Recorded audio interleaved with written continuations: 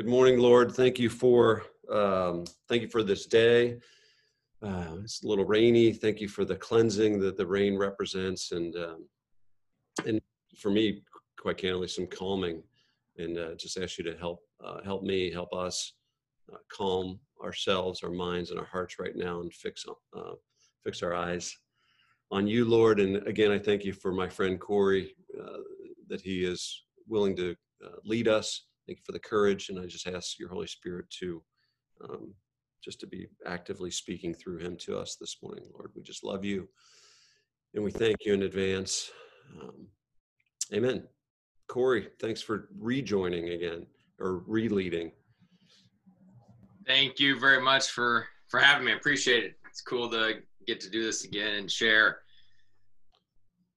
So the other day we got news or heard back so I have 3 kids. Kylie, she's 15. Camden is 12, and then Caleb is 7. And so due to coronavirus quarantine, we have all been at home quite a bit, as you can imagine, as all of you have with your families. Well, we just got news last week that basically here in about a week, gymnastics will open up again. And obviously my daughter's super excited, as all my kids are when their activities get going again. But I wasn't. I really wasn't. And almost frustrated. I kept saying, I don't want to, lose this quarantine time. I don't want to go back to the busyness, to the point that I annoyed my wife, and she was like, why do you always say that? Stop, kind of like, stop saying that. And so we had some conversations in regard to it. But I also spent some time in, quiet time thinking about it. Why am I frustrated that going back to some of that norm? And, I think for me, a lot of it came down to, I've enjoyed this time in the quarantine. Yes, there's been a loss of revenue. There's been some things I've for sure missed. I'm sure, the random beers with buddies, or getting coffee, or heck, just eating in a restaurant. I mean, there's for sure things I miss, and I do look forward to some of that coming back, no doubt about it. But there's been some really good rhythms that I've put in place. I know all of you have, such as making this morning a discipline, a daily habit. I know some of us have, since we've been invited or learned of these PSP calls, we've not missed one, or maybe we've missed just a couple. And it's just been pretty impactful. And so as I was spending some quiet time with my frustrations with God, a few things popped up that I want to share with all of you. And, one in particular was, I kept kind of saying, if we go back, it's all going to fall apart. If we go back, I'm going to get my old habits and get my old ways, and the growth that I've had here is going to be gone. Interesting enough, I actually typed in the word if, because I came across a couple of Bible verses where if was in it. The word if is in the ESV translation 1,673 times. Wow. Bible verses such as, the ones, if you have understanding, hear this, listen to what I say. Hear, O my people, while I admonish you, O Israel, if you would but listen to me. Psalm 95:7 says, for he is our God, and we are the people of his pasture and the sheep of his hand today, if you hear his voice. So, and then it's 574 times in the New Testament. Wow. And 280 in the Gospels. What was interesting about all these verses, and you started reading some different articles and things on this, but if is always on the man side of the equation and never on God's side. So God remains the same. God remains faithful, but yet it's us who waver. It's us who get distracted. We lose our disciplines. And so as we are getting back to this new normal of society, that new buzzword, new normal, I want us to consider a new normal for ourselves, of what that could look like. And obviously this has always been top of mind for Jesus, because he talked about old wineskin versus new wineskin. That's a teaching that was in 3 of the 4 Gospels, which anytime there's a teaching that's repeated in each of those Gospels, I just think it's so interesting and really make sure we take note of it. But in that idea of the old wineskin, old wine, new wineskin, it is, I'll read Matthew 9, 16 through 17. No one puts a piece of unshrunk cloth on an old garment, for the patch tears away from the garment and a worse tear is made. Neither is new wine put into old wineskins. If it is, the skins burst and the wine is spilled and the skins are destroyed. But the new wine is put into fresh wineskins, and so both are preserved. This idea, some of you are familiar with, but those that are not, when you put wine into a wineskin, it basically ferments. Mm-hmm. And as it starts to expand up to about 10%, and then it's expanded. And so that old wineskin is now no more use. And because if you put new wine into an old wineskin, it's already expanded. So if that wine starts to, as it starts to ferment and expand again, boom, it's going to burst. Same thing will happen to us as if we go back to work trying to shove in some of these new principles or ideas we have into our old ways, it's going to burst. If we get back into saying yes to every single meeting, if we get back to hopping in our car instead of doing PSP, we start listening to NPR.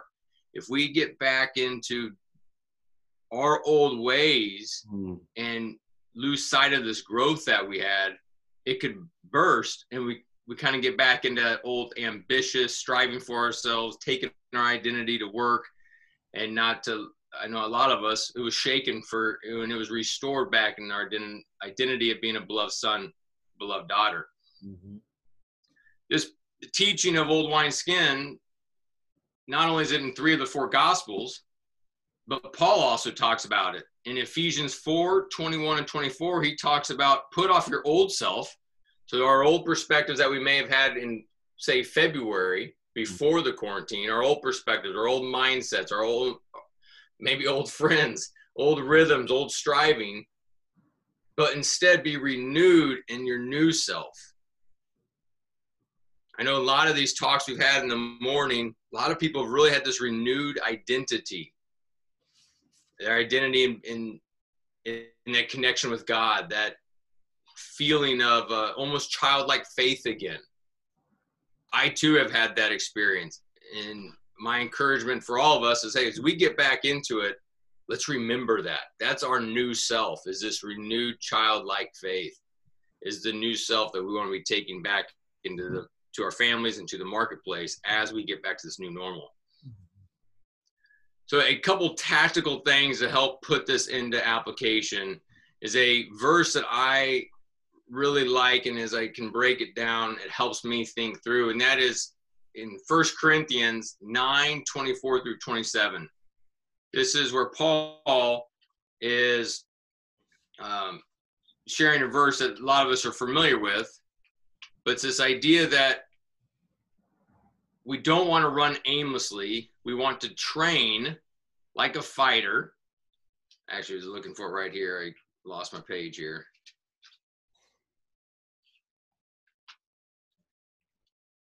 That's all right. We can. Sorry about that. So it has to use an old school Bible. Yeah. 1 Corinthians 9, 24, 27. Do you not know that in a race all the runners run, but only one receives the prize? So run that you may obtain it. Every athlete exercises self-control in all things. They do it to receive a perishable wreath, but we an imperishable. So I do not run aimlessly. I do not box as one beating the air. I just love that visual. But I discipline my body and keep it under control, lest after preaching to others, I myself should be disqualified.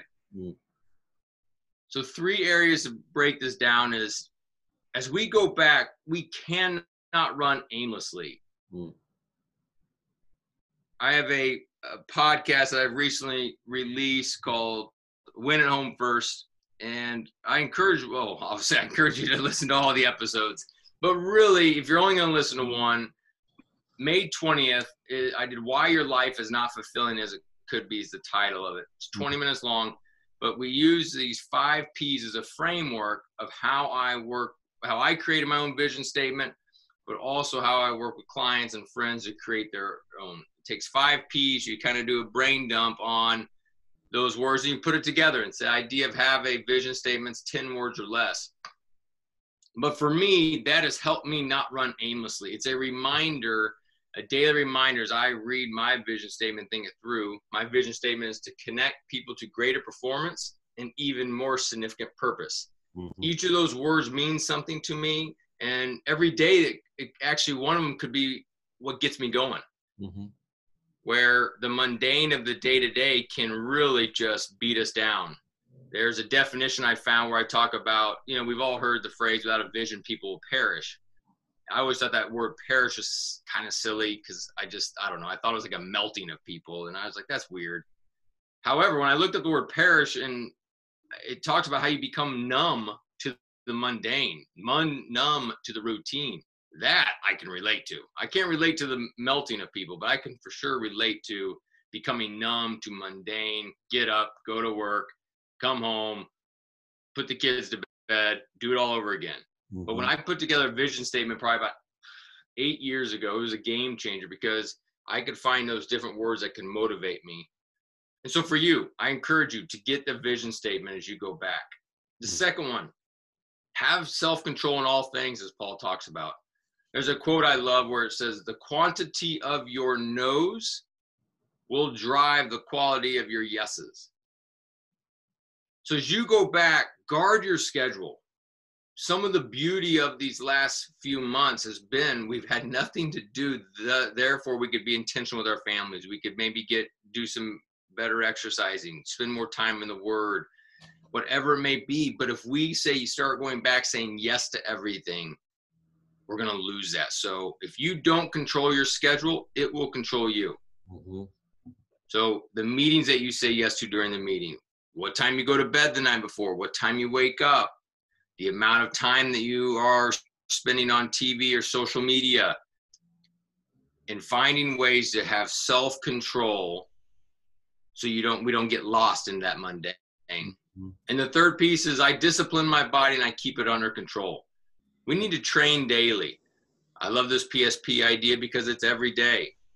I don't know what it'll look like down the road, but we've got to find out our daily habits. Many of us, our quiet time's gone up. For me, I've started reading my identity statement every morning. It's just something I created. If anyone's interested, I could share it offline. But an identity statement, the working out, the posture of needing God. And I shared earlier about your minas versus, basically my minas in a previous teaching. So it's really just that posture. So those 3 things to encourage each of you as we go back, so that we are going back with intentionality, and that we will help kind of drive our new normal as opposed to let it be defined by us. So hopefully that's a blessing to all of you this morning.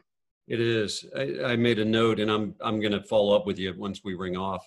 I would love to see that identity statement, and I love the encouragement that I choose to hear about renewing your identity. That's something that really resonates with me this morning. Renew. Where is your identity, Jerry? What makes up your identity? And a great time to recalibrate is the word we've used a lot here. So I find that very, very encouraging this morning. Appreciate you again, Corey. Will you pray and just launch us into the rest of our day? Yeah, great. Thanks. Hey, dear Heavenly Father, just thank you so much for this time. Thank you for this morning, for all of the men and women that have been able to join us this morning, and pray that these words that through your scripture can be encouragement for all of us as we go about our day, so that we can go and make disciples, make image bearers in our work and in our families, and stand strong to guarding our schedule, guarding our hearts, so that we can grow closer to you in all that we do. In Jesus' name we pray. Amen. Amen. Well done. Love you, buddy. Love you guys. All right. See you guys. Love you guys. Bye.